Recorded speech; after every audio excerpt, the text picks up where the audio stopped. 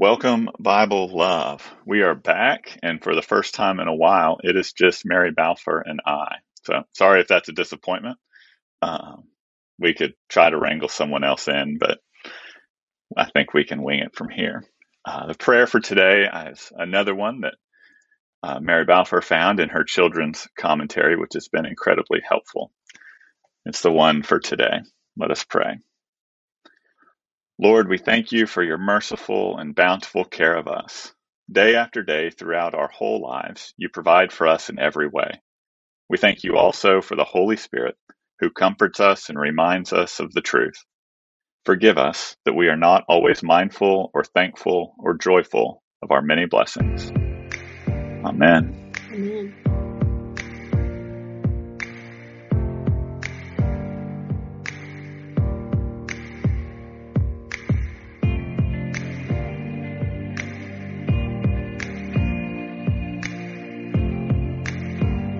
Yeah, so I was telling Alan, I feel kind of nervous being by ourselves again after 3 weeks of just amazing guests. And we've got some more coming up. We put that out on all our social medias of some great folks that are coming up, and even more after that. I can't believe people are saying yes to us, Alan. What the heck? I know. I wonder if that's going to dry up, because if folks are paying attention and if they're in the Episcopal world, our most recent guest has now been put forward for the slate of bishops nominees in Upper South Carolina. And so I'm not going to say that we had anything to do with that, Furman. Oh, yeah, we did. But how to pick but for Allison, for Ian, for all these guests coming up, yeah, just remember, Bible Love is a stepping stone to Episcopal slates. That is so true. And we totally know how to pick them. And we had a great one, Furman. And we are saying lots of prayers for Furman and all the candidates, that God's will be done for the new bishop of Upper South Carolina. So today we are trying to get through, or we want to work through, Deuteronomy 4 through 11, which is kind of jam-packed with stuff. And it's a pretty significant part of Deuteronomy, if you ask me. It starts out with Moses commanding obedience to the Israelites, and really, again, saying how important this is. We continue to sort of feel this battle of remember, right? Those words are so important. And Moses reminds them how much God has done for them as his children. And that keeps going through the whole pretty much chapter of 4. What are your thoughts about that, Alan? Yeah, I think you using that word remember, I think it's important. Here, in verse 9, chapter 4, verse 9, it says, "But take care and watch yourselves closely, so as neither to forget the things that your eyes have seen, nor let them slip from your mind all the days of your life. Make them known to your children and your children's children, how you once stood before the Lord your God." The people Moses is speaking to actually did not see any of that. They actually did not have their feet any of those places. Mm-hmm. But Moses is putting them in kind of the collective we. So that remembering is not, oh, remember back when.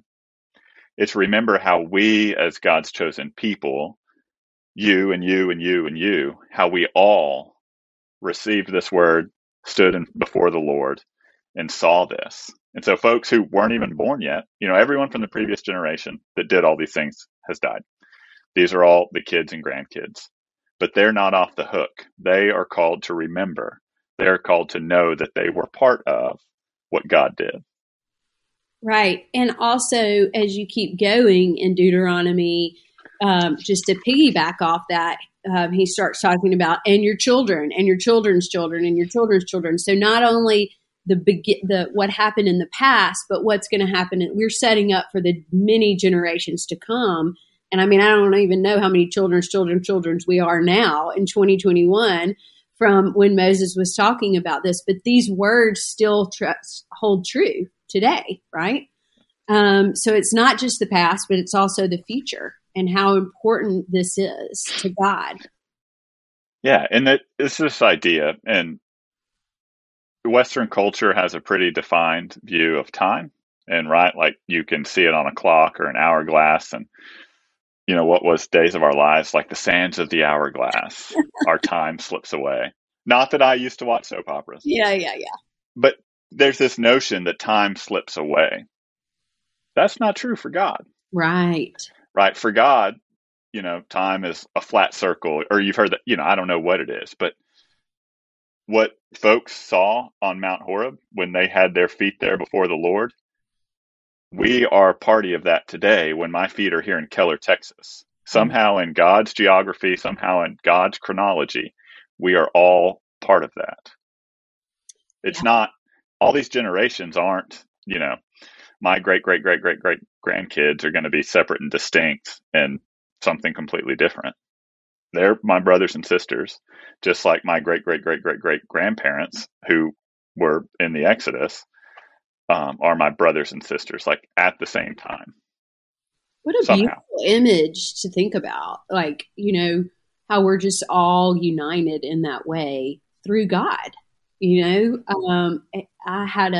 Was telling Alan, it's actually really, really comforting to me today. I had a really dear friend die yesterday, and because I knew she knew God and I know God, that will connect us forever and ever and ever, and we'll never lose each other because of that. And what joy in that. Just sort of like the prayer that we started off with. God, help us not to forget our blessings, even when we're sad and upset. And I think Moses does a really good job of doing that, right? Don't forget what we've done, and don't forget what's to happen, because God will always be there. All right. Deuteronomy 5 talks about the 10 Commandments, which we've already discussed once. So we're back at it again. They must be important. It's pretty important, or folks must be forgetful. But here again, it goes to that non-linear understanding of time, right? Like 5:2, it says, "The Lord our God made a covenant with us at Horeb. Not with our ancestors did the Lord make this covenant, not just with our ancestors, but with us here alive today." Again, these folks weren't around when Moses came down with these 2 tablets. But Moses is reiterating the fact this wasn't something that happened with our grandparents. God made this covenant with us today. So it's a everlasting covenant. Yeah, 2 weeks ago, I got to go visit this beautiful parish here in the Diocese of Upper South Carolina, St. Paul's Pendleton. I'll send you the picture, Alan. Maybe you can attach it to the show notes. But they have this artistic, beautiful piece of the 10 Commandments, right? And it reminds them it wasn't just for the Israelites, right? It is for us today too. These 10 Commandments still stand true exactly today in 2021 or in 2010 or 2000 and whenever, or the 1900s, whenever that was made, people see that every Sunday, right? And so it continues to be a reminder, like you said, that it's for all God's people. And that was pretty cool to me, that it was a picture of the Lord's Prayer. It was a painting of the Lord's Prayer and a painting of the 10 Commandments. Those were the 2 things that were kind of held in esteem in that sanctuary for them to read every day. It wasn't on a bulletin. It wasn't in the prayer book. It was right there on in their faces at the altar. It was kind of neat. That is neat.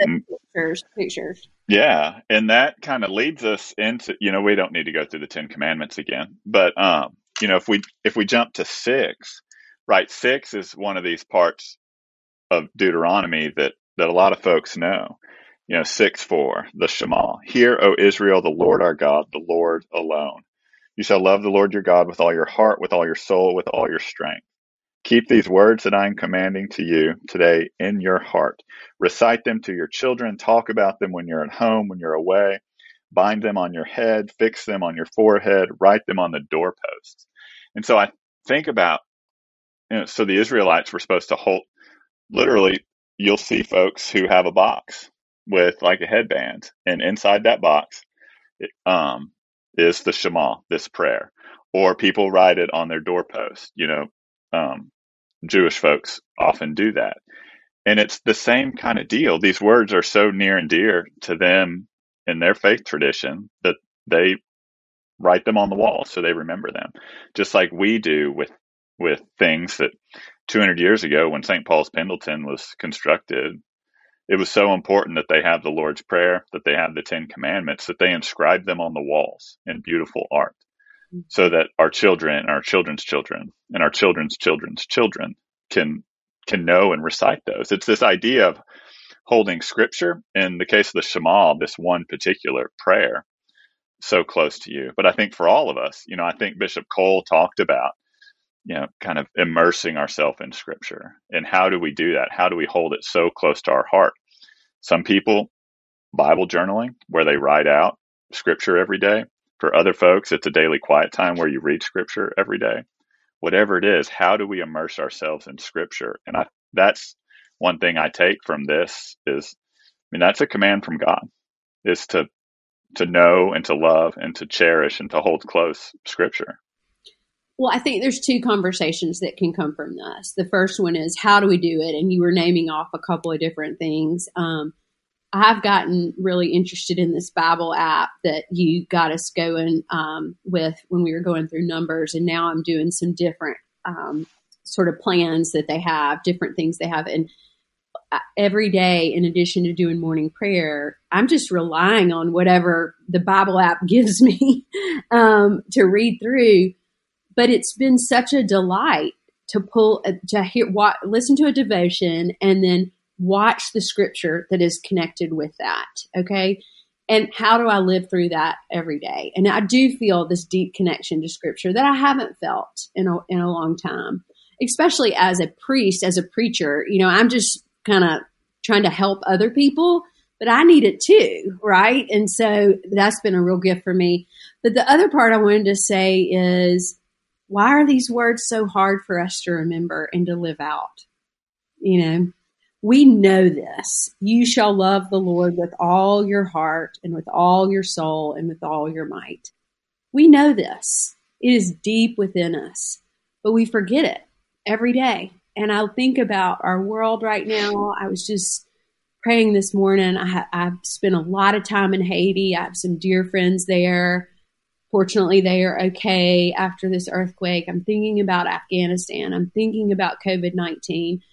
All these things, and I'm loving God through every minute of it. But I'm also having a hard time loving my neighbors sometimes through it. And why is that so hard when I know this is the greatest commandment that God gave us? Any thoughts on that? I think it's because of,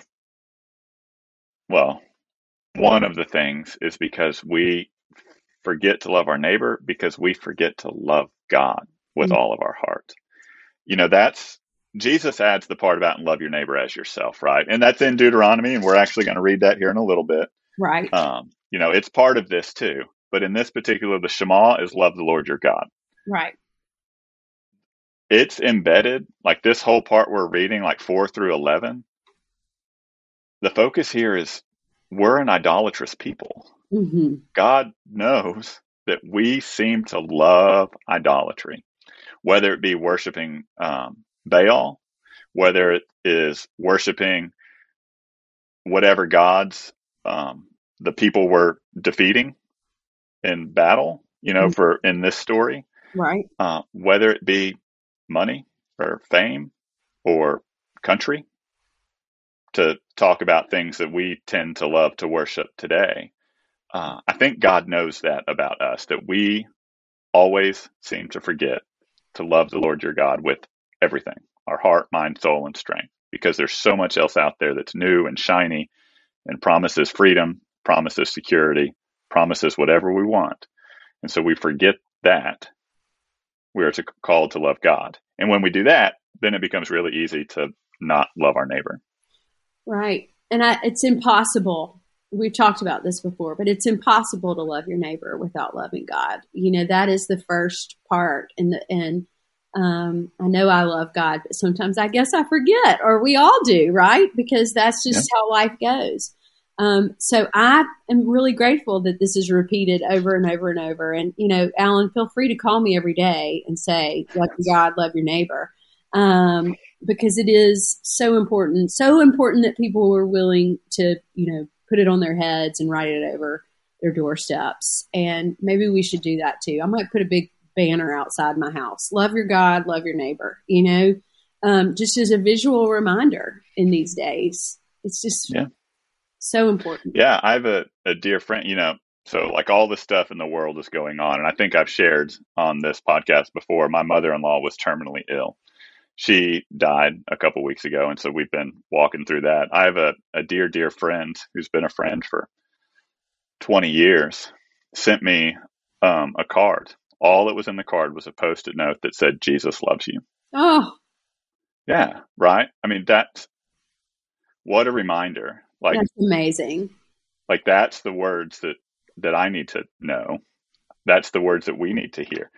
Now I'm going to spoil this for St. Martin's folks that are listening, but I'm preaching this weekend and I'm preaching on the Psalm 34, because this one verse, Psalm 34 is written like when David is, kind of been exiled and a lot of crap is going on in his life, but he writes things like, the Lord is good. And then this one phrase that has stuck with me, the Lord is near to the brokenhearted.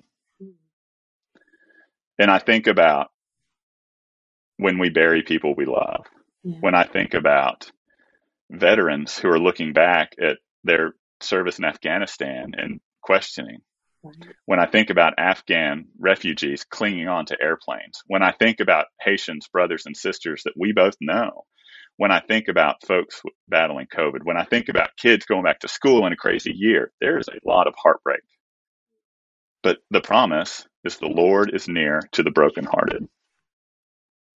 Thank you for that, Alan. What a beautiful thing. And thank you to your friend who wrote that. I might steal that, because there are no words that are appropriate really than that. Jesus loves you. And that's really all you need to know. Oh, good, he's showing this to me. Keep it on your computer forever. I'm not letting Alan put my face on YouTube today, y'all, because I don't feel great. And I told him I was coming in here rough, but maybe he'll take a picture of it and attach it to the show notes, because that's a gift. It's a true gift. And it's the truest words ever. Jesus loves you. And it goes into this, right? Like, we got off on a tangent, which we did. I sometimes do. No, I do it too. But it brings us back, right? Let me try to find it real quick. Well, we go into chapter 7 with the chosen. Yeah. Yeah. And God has chosen, right? God, not by anything we've done, right? And Moses is clear here. You're a stiff-necked people. He says that again. He said, God is not leading you to the promised land because of anything you've done, but because God has chosen you, because God has a covenant love with you, a steadfast love with you. And so it's that reminder that that Jesus loves us, that the Lord is near to us, even when we're stiff-necked, even when we're brokenhearted. Yeah, I think it's the reason I close the show out with that every time. I mean, I never really discussed that with you, but I just think it's so important for, if nothing else, if people are going to take the time to listen to this, that if they walk away with nothing but God loves you, I'm satisfied. I'm satisfied, because that is the best truth that you and I could ever give anybody, Yeah. And there's a lot of things, right? Like, we can talk about Greek and we can talk about, church fathers and mothers, their understanding. Like, there's a lot of technical knowledge that we can get out of the Bible, and that's all wonderful. There's only so much we can do in like 25 minutes.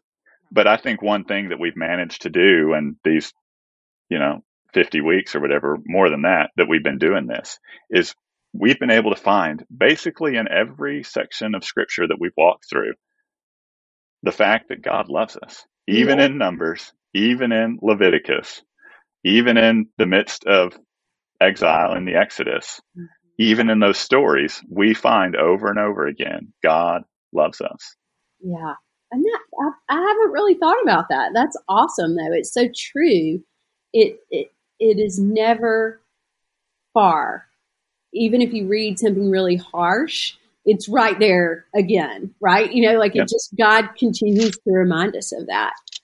So, and even the next couple of chapters, which are pretty tough, prosperity, the consequences of rebelling against God, all of those things, the second pair of tablets. But if you get to 11, there is reward for that. And that reward is God's love, right? That reward is you are God's beloved children, and you always will be. And the generations that come after you will be. And you will be people of plenty because you have that love, even in the midst of what seems really scary or unsure or what's in front of them. They didn't know what was going to happen. They had to put their trust in God. Yeah. Yeah. And and God, Deuteronomy is another place here in particular where there's some harsh stuff that God says and God says God will do, right? Yeah. God says you're going to go to this place and these people are going to try to overtake you, but I will defeat them, right? And God goes, once we basically defeat them and colonize this area, be sure not to intermarry, be sure not to start worshiping their gods. It goes back to idolatry. But even in the midst of that, right, when it's another instance where it looks like God can be vengeful and angry and all that stuff that we've talked about before. Here at the end of chapter 10, it says, "For the Lord your God is God of gods, Lord of lords, the great God, mighty and awesome, executes justice for the orphan and the widow, who loves the stranger, providing them food and clothing. You shall also love the stranger, for you were strangers in the land of Egypt. You shall fear the Lord your God." And so even in the midst of Deuteronomy, where it maybe sets up an us versus them, God's chosen and people that God is going to defeat. Like, it's easy to see that binary thinking there. But right after talking about that, God goes back to God loves the stranger, and you are to love the stranger because you were strangers too. Yeah.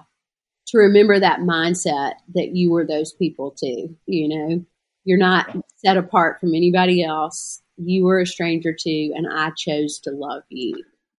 Yeah. What a great. Not because we're great, and not because God said, "Oh, those are the people that are Right. chosen." We're chosen because while we were stiff-necked, while we were strangers, while we were yet sinners, God chose us. Yeah. And I think in the midst of our pain and suffering, which is always going to be there, whether it's Afghanistan, Haiti, COVID-19, or anything else that could be thrown into us. And I'm not saying to not live in the grief and not feel those things, but I do feel such comfort in knowing the love of God is there. I do feel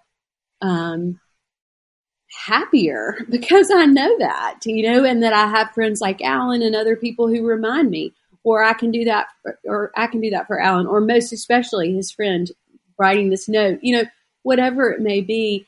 How do we as people show God's love? I think we're always going to be the instruments, and we have to do that. And that's what loving your neighbor is showing God's love. Yeah. I mean, the fact that God loves us, the fact that we're called and chosen and all of that doesn't make the crap go away. Right. Right.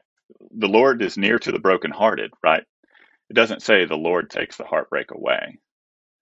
Right. These folks in Deuteronomy, they had to travel through the wilderness. They have to confront evil. They are going to have to suffer.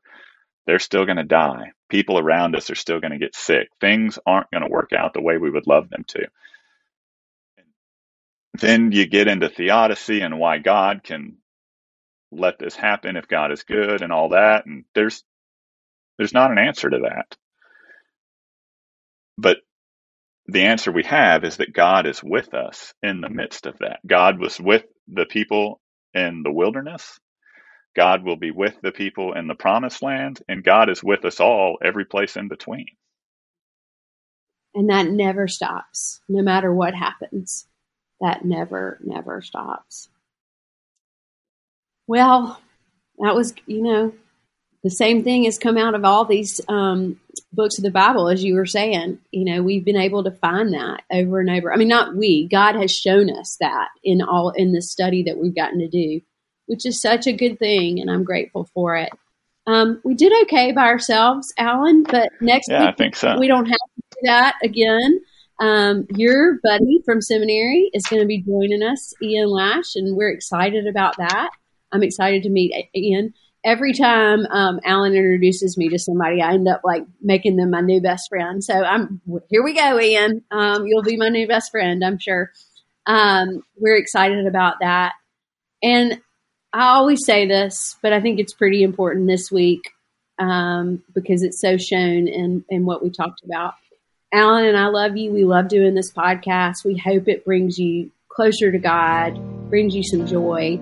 But most importantly, remember, God loves you so, so much, and that will never change.